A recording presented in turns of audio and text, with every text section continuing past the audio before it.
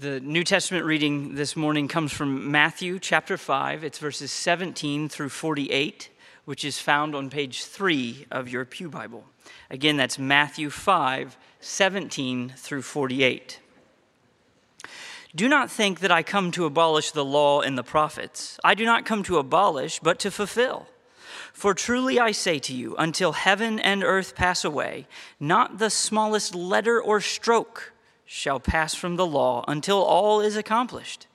Whoever then annuls one of the least of these commandments and teaches others to do the same shall be called least in the kingdom of heaven. But whoever keeps them and teaches them, he shall be called great in the kingdom of heaven. For I say to you that unless your righteousness surpasses that of the scribes and Pharisees, you will not enter the kingdom of heaven. You have heard that the ancients were told, you shall not commit murder, and whoever commits murder shall be liable to the court. But I say to you that everyone who is angry with his brother shall be guilty before the court. And whoever says to his brother, you good for nothing, shall be guilty before the Supreme Court. And whoever says, you fool, shall be guilty enough to go into the fiery hell. Therefore, if you are presenting your offering at the altar, and there remember that your brother has something against you, leave your offering there before the altar and go. First be reconciled to your brother, and then come and present your offering. Make friends quickly with your opponent at law while you are with him on the way, so that your opponent may not hand you over to the judge, and the judge to the officer, and you be thrown into prison. Truly I say to you, you will not come out of there until you have paid up the last cent. And you have heard it said, you shall not commit adultery. But I say to you, everyone who looks at a woman with lust for her has already committed adultery with her in his heart. If your right eye makes you stumble, tear it out and throw it from you. For it is better for you to lose one of the parts of your body than for your whole body to be thrown into hell.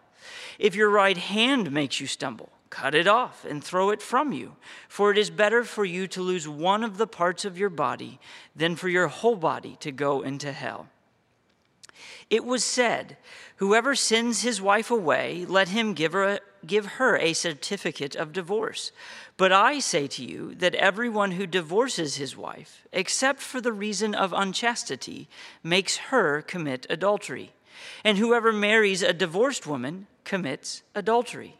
Again, you have heard that the ancients were told, you shall not make false vows, but shall fulfill your vows to the Lord.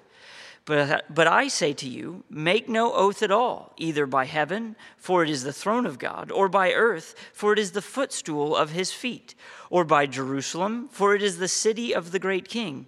Nor shall you make an oath by your head, for you cannot make one hair white or black.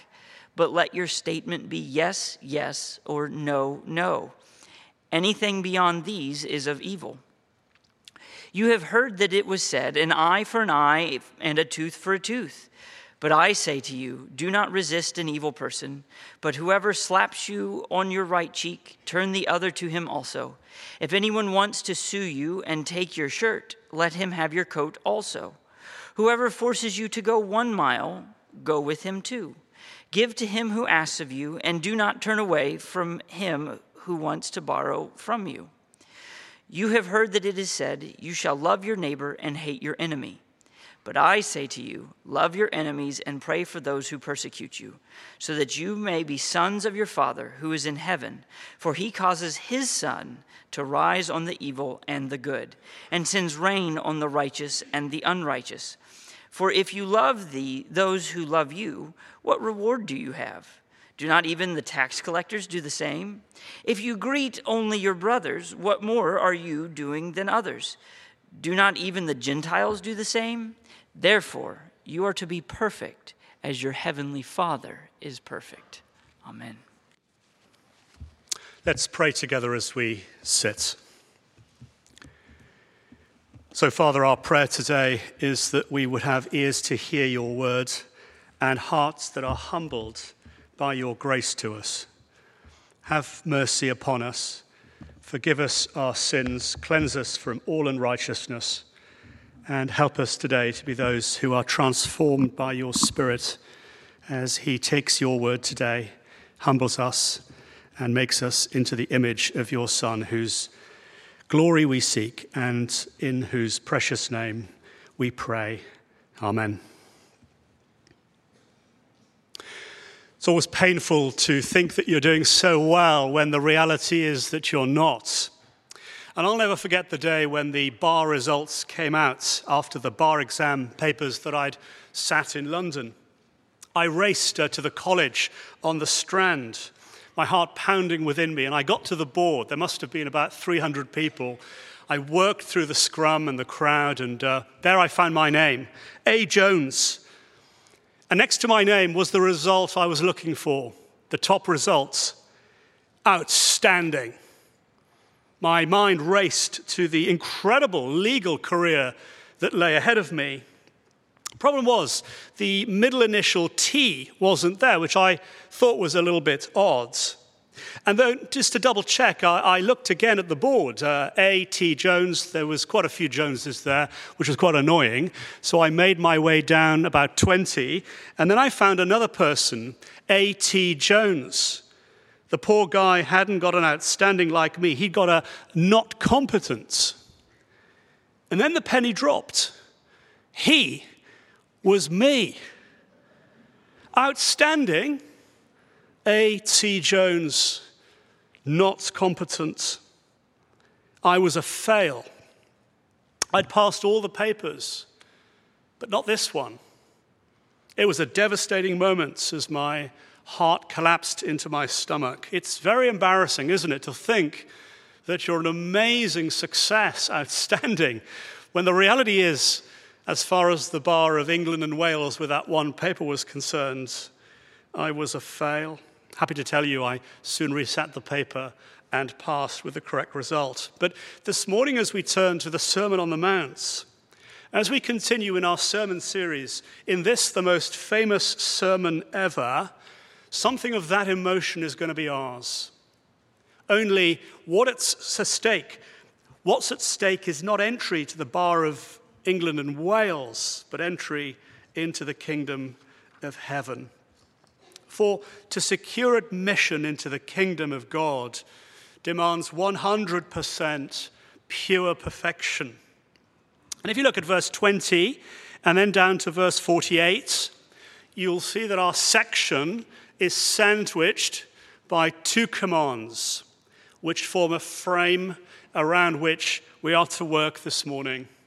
A frame or a sandwich around our material. Verse 20, Jesus says, "For unless your righteousness surpasses that of the scribes and the Pharisees, you will not enter the kingdom of heaven."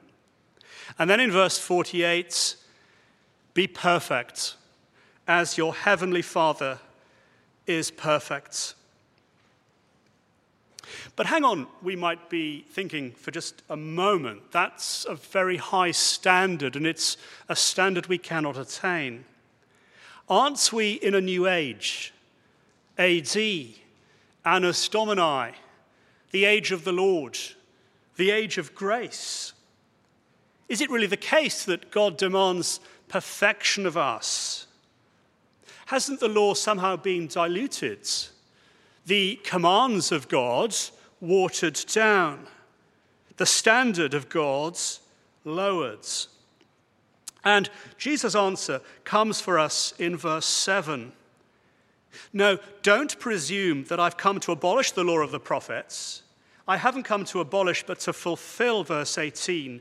"For truly I say to you, unless heaven and earth pass away, not the smallest letter of the law, not the smallest letter shall pass until it is all accomplished." The law that Jesus is talking about here is the law of Sinai. And it stands as a picture of the perfection of God, of his eternal character. The law, if you like, is God's self-expression of himself. And just as God's character never changes, so the law cannot change. The law, if you like, functions as a mirror of the character of God. a permanent reflection of the unchanging character of God. So just as God's character can't be changed, muted, revised, or updated, so the mirror picture of God's character in his law can't be cancelled, muted, revised, or updated. Because God always speaks consistent with himself, his word is a perfect manifestation of his character. So for his law to change must mean that he must change, which is impossible.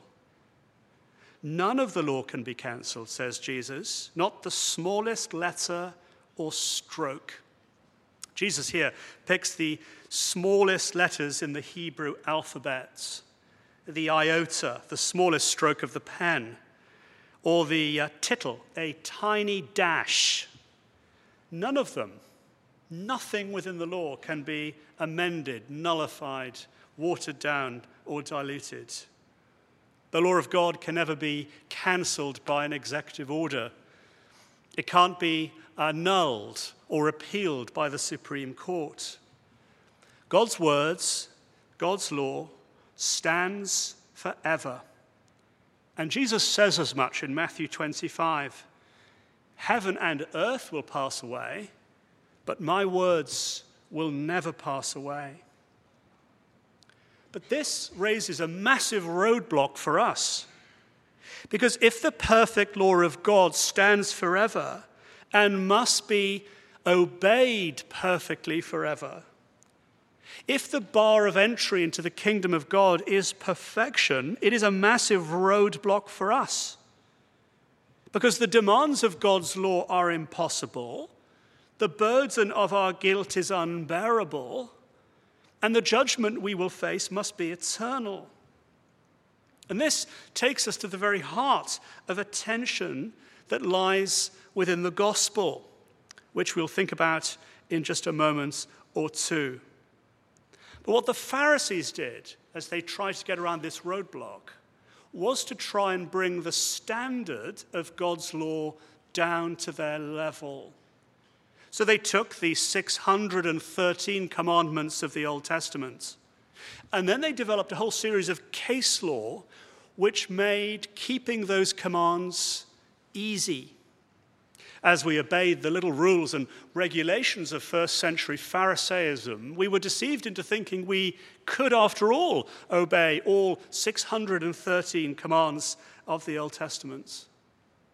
I'll never forget growing up as a little boy. I must have been 6 or 7. And up in the attic, my father had a measuring stick. And we would go up every week and he'd measure my growth and then chalk it on the wall. I was desperate to grow up taller and was paranoid that I was going to be short as a grown-up. I kept saying, I don't want to be a little man.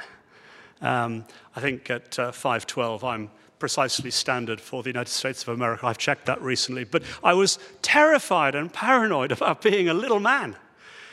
And so desperate was I to grow and make progress. Two things followed. The first was I would sort of stand on heels up to try and get the mark slightly higher than it was. And even later on, go up and chalk out and then re-chalk slightly higher on the wall.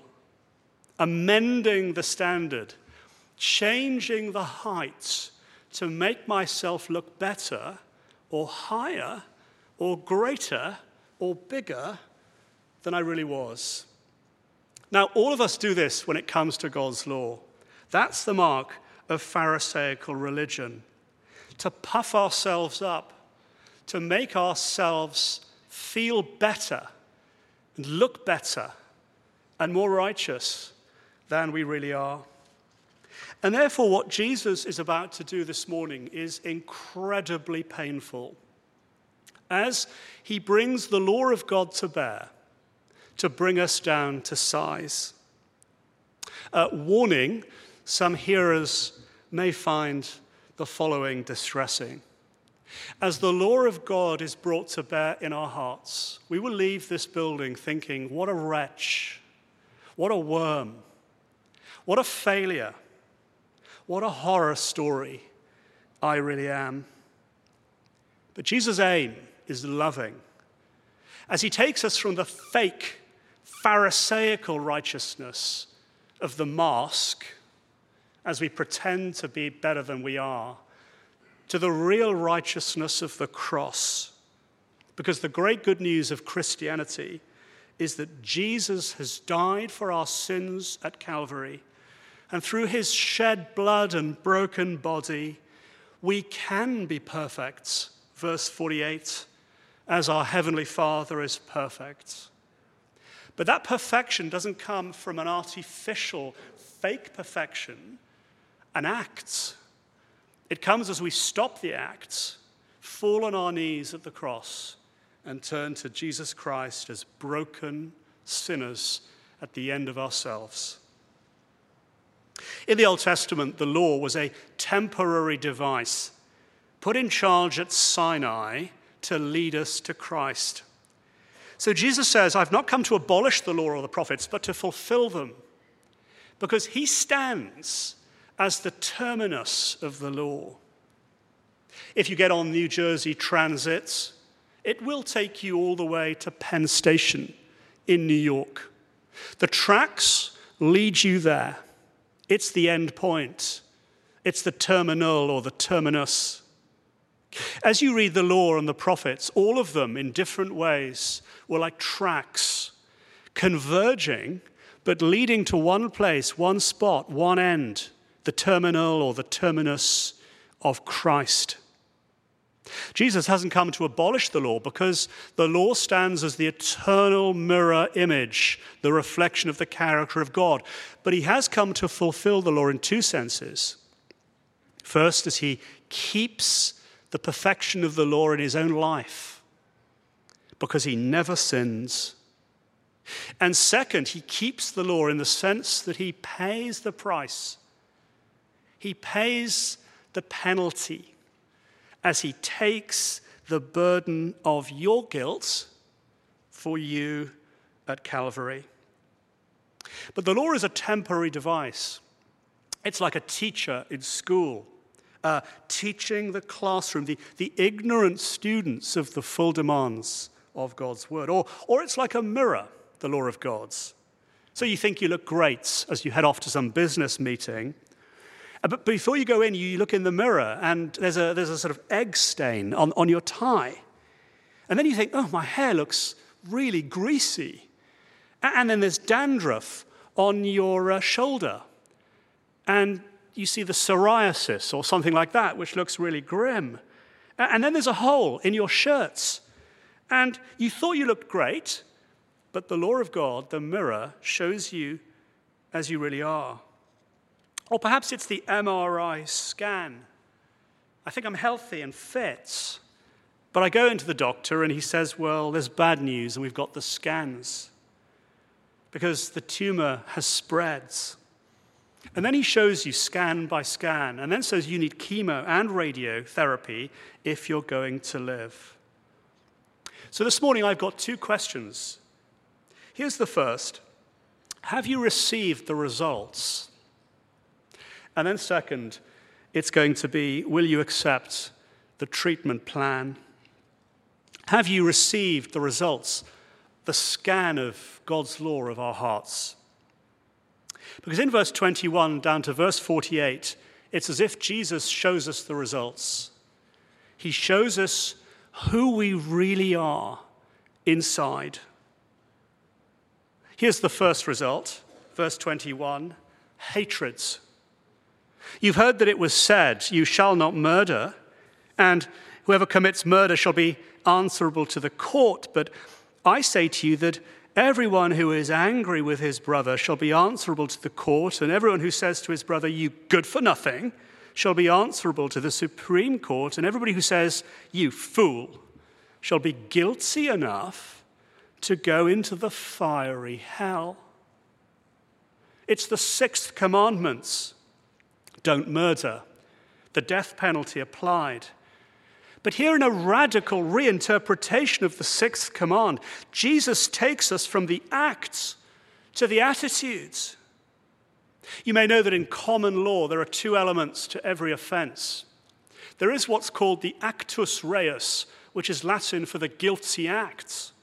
And then there is the mens rea, which is Latin for the guilty mind.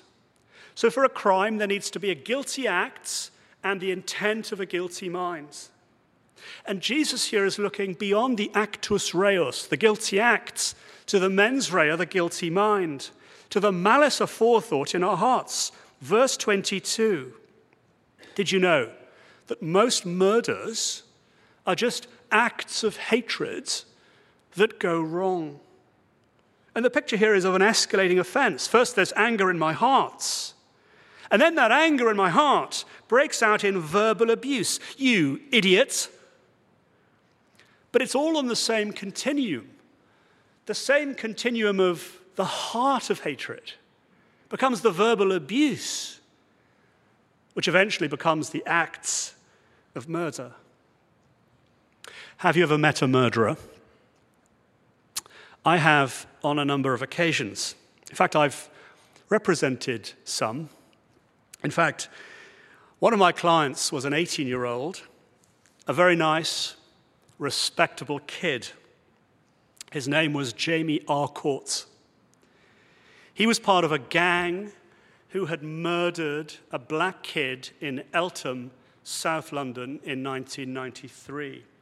And I hadn't realized it, but the murder of Stephen Lawrence, he had murdered him, was to become the most sensational murder in the history of Britain ever. You can Google it later on, murder of Stephen Lawrence. It was our George Floyd's.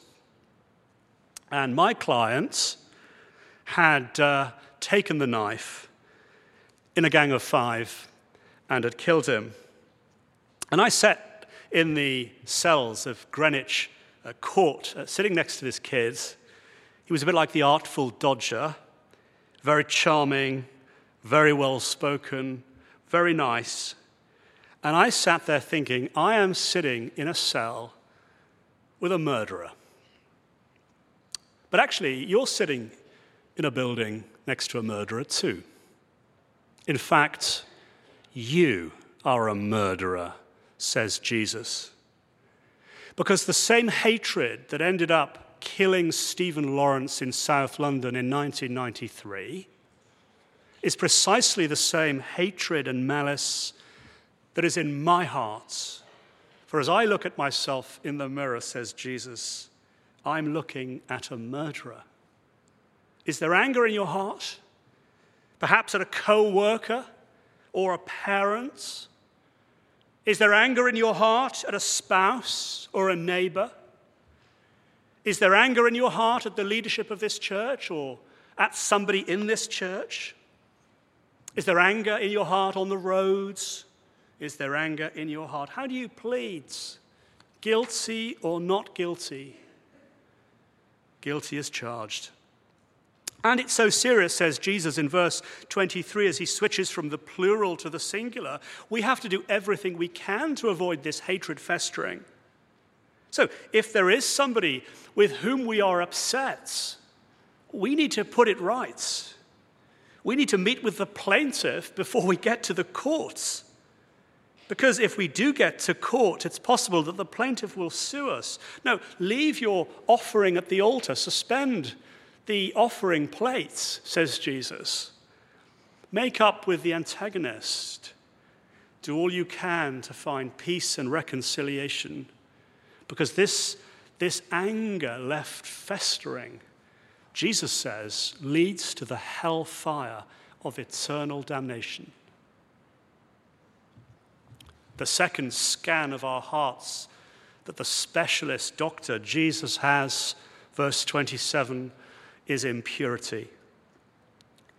You've heard that it was said, you shall not commit adultery, but I say to you that everyone who looks at a woman with lust has already committed adultery with her in his heart. If your right eye is causing you to sin, tear it out, throw it away. It is better to lose one of the parts of your body than for your whole body to be thrown into hell. And if your right hand is causing you to sin, cut it off, throw it away. It is better for you to lose one of the parts of your body than for your whole body to go into hell. God is a God of covenant faithfulness. So we are to be a people of marital faithfulness. The lust here is a look of yearning and longing, of desire and craving. This inward desire, Jesus says, is on the same continuum of adultery itself. The attitude is on the same spectrum as the acts. Within our culture, sexual impurity is normal. It is part of the air that we breathe. It's part of the movies we watch.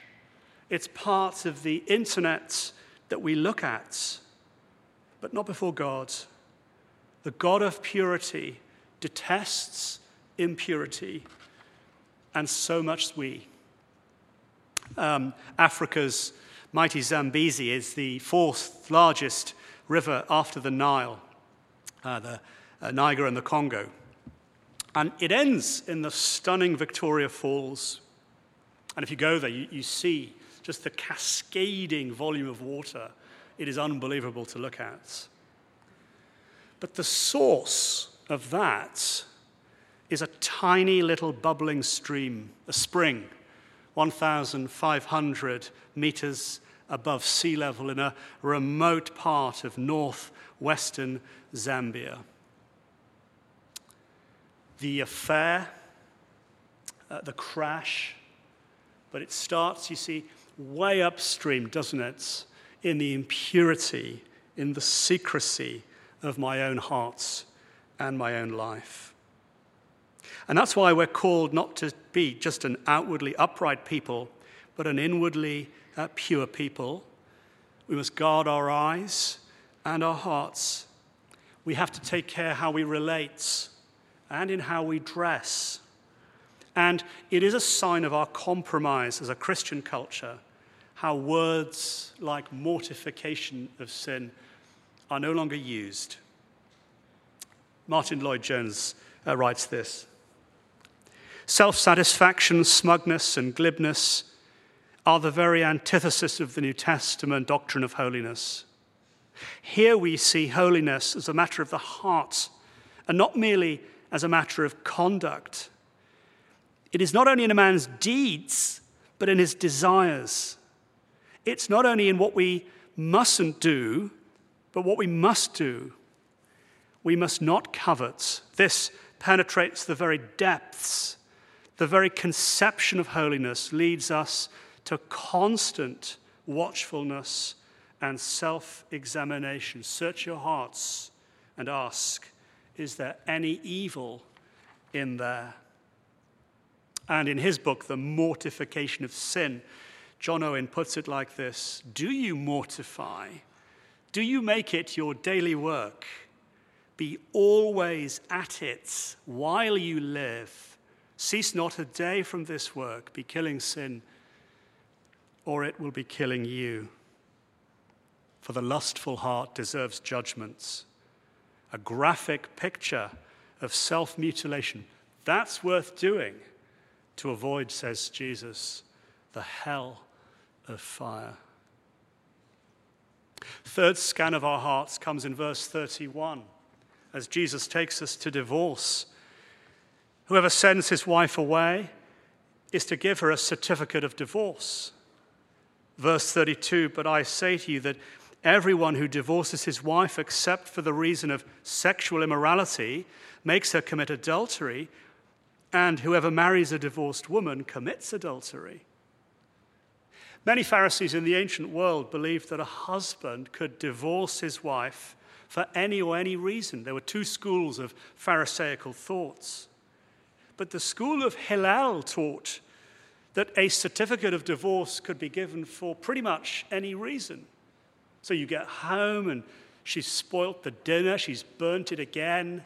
He could go to the synagogue and get a certificate of divorce. But because God is faithful to his covenant promises, we must be faithful to ours. We must be faithful in our marriages, business deals, and in all the commitments we make. Anything short of that is to fall short of the perfect standard of God's. Verse 33, scan 4 of our hearts, says Jesus, trustworthiness. Again, you've heard that it was said by the ancients, you shall not make false vows, but shall fulfill your vows to the Lord. But I say to you, take no oath at all, neither by heaven, for it's the throne of God, nor by the earth, for it's the footstool of his feet, nor by Jerusalem, for it is the city of the great King. Nor shall you take an oath by your head, for you cannot make a single hair white or black. But make sure your statement is yes, yes, or no, no. Anything beyond these is of evil origin. In the ancient world, if you were making a business deal, you would have to swear an oath that you were going to pay back the debt or whatever it was. And the bigger the promise, the bigger the oath that was required.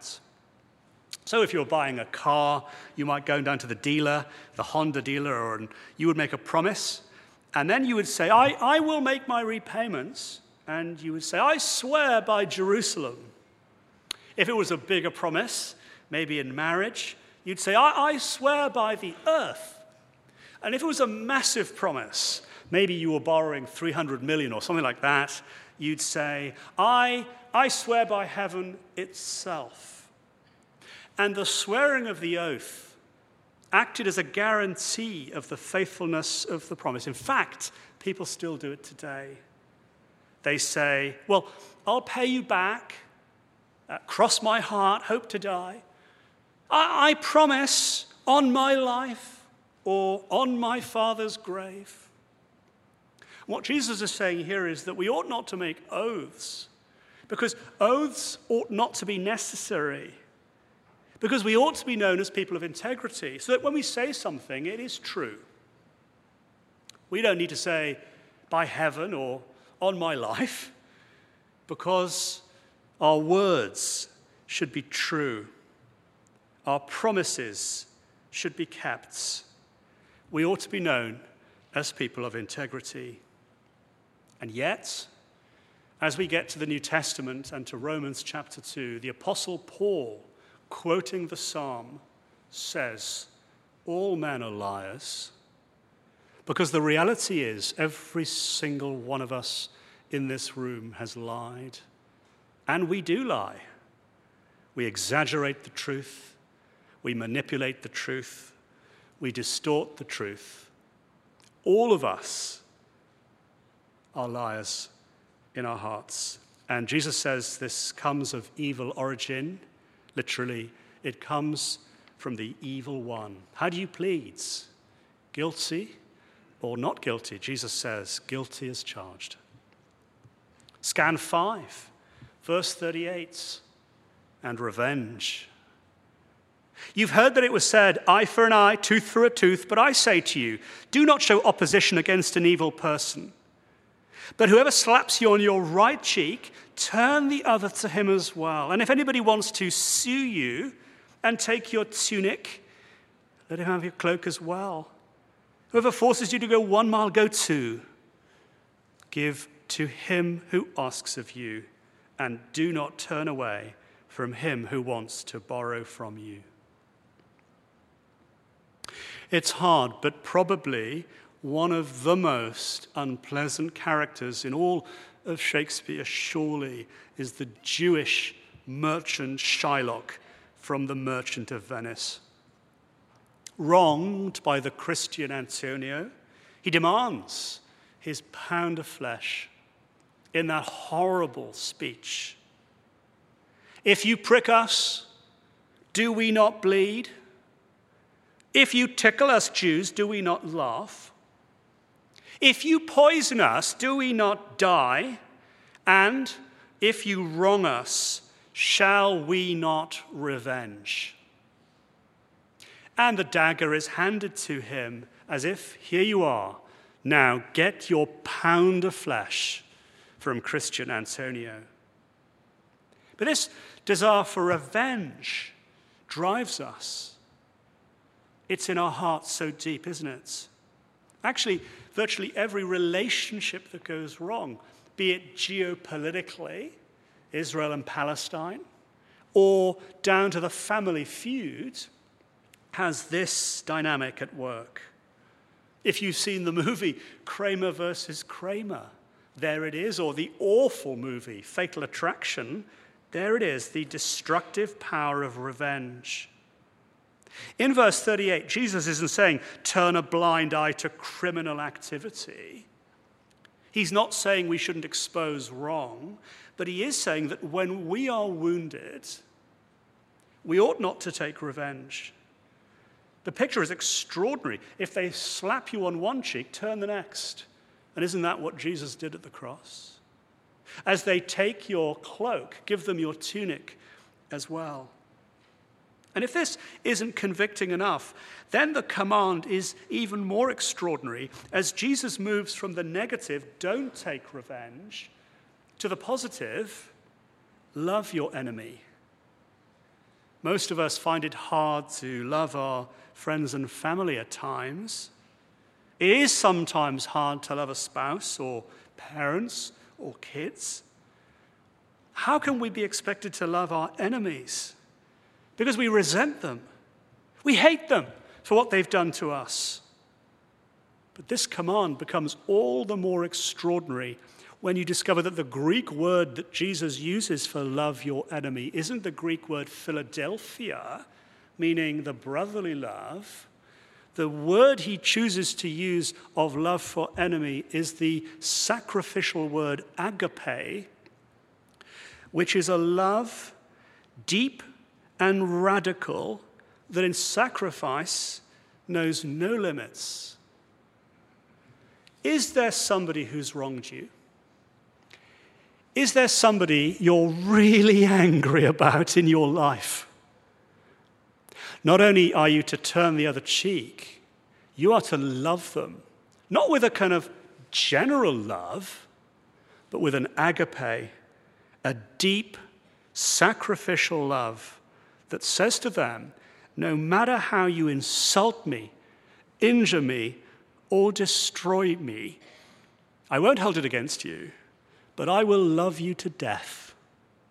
Because that's the pattern, isn't it, of the cross of Jesus Christ. Dietrich Bonhoeffer, in his book, The Cost of Discipleship, talks about this as he's put into the concentration camp by the Nazis for his faith. He writes this: bless them that persecute you.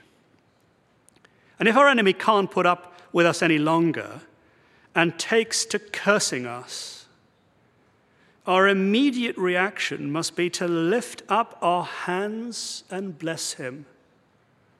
Our enemies are the blessed of the Lord. Their curse can do us no harm. May their poverty be enriched with all the riches of God, with the blessing of him whom they seek to oppose in vain. We are ready to endure their curses so long as they rebound to their blessing. But why must I live like this? And Jesus says, because this is the character of God. He causes the sun to rise on the evil and the good. He sends rain on the righteous and the unrighteous. God blesses righteous and unrighteous people. And at the cross, this is the pattern he sets for us. Because at the cross, we were his enemies.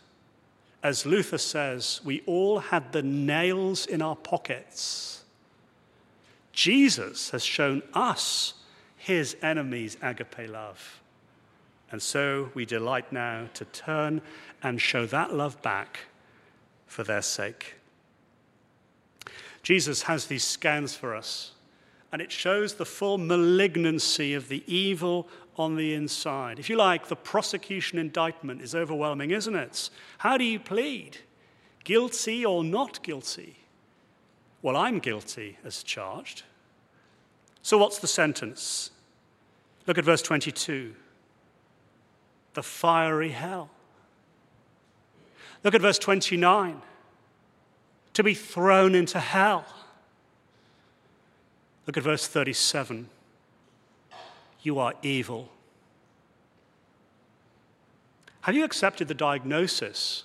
That's the first question. And here's the second. Will we accept the treatment plan of the cross? There's a painting by Rembrandt, and it's called The Three Crosses. It's of Jesus at Calvary with the two thieves either side of him. And if you look at the painting, you'll see and you'll know from the experts that it is an extraordinary picture. The colors, the weights, the emotion. If you look at the picture, you'll see a crowd is gathered around the cross as they jeer at the death of Jesus at Calvary. And then on the side of the picture is an odd face. In fact, if you look at it, you'll see it is the face of Rembrandt himself. And what Rembrandt is doing in that picture is understanding and communicating that as Jesus dies at the cross, he's implicated. As Luther says, he had the nails in his pockets. Because what Jesus is doing on the cross is bearing the full weight of guilt, bearing the full judgment of God, taking the full judicial penalty for guilty sinners like us, and, says Rembrandt, like me. As somebody once said, Jesus came to pay a debt he didn't owe because we owed a debt we could not pay. And the way that Matthew shows us this is very, very clever. I want you to take your Bibles, and I want to show you something very exciting as Matthew, this highly sophisticated editor, shows us the gospel of grace. Turn with me to chapter 4, verse 3. And if you want to multitask and turn to chapter 7, which is the end of the Sermon on the Mount, this is how Matthew explains the gospel of grace.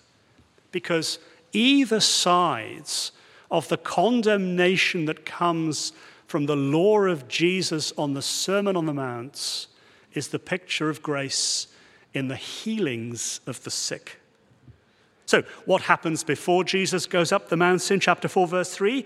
Well, all of Galilee is there, and Jesus, news of him is spreading, and verse 25, large crowds follow him from Galilee and the Decapolis and Jerusalem and Judea and from the Jordan.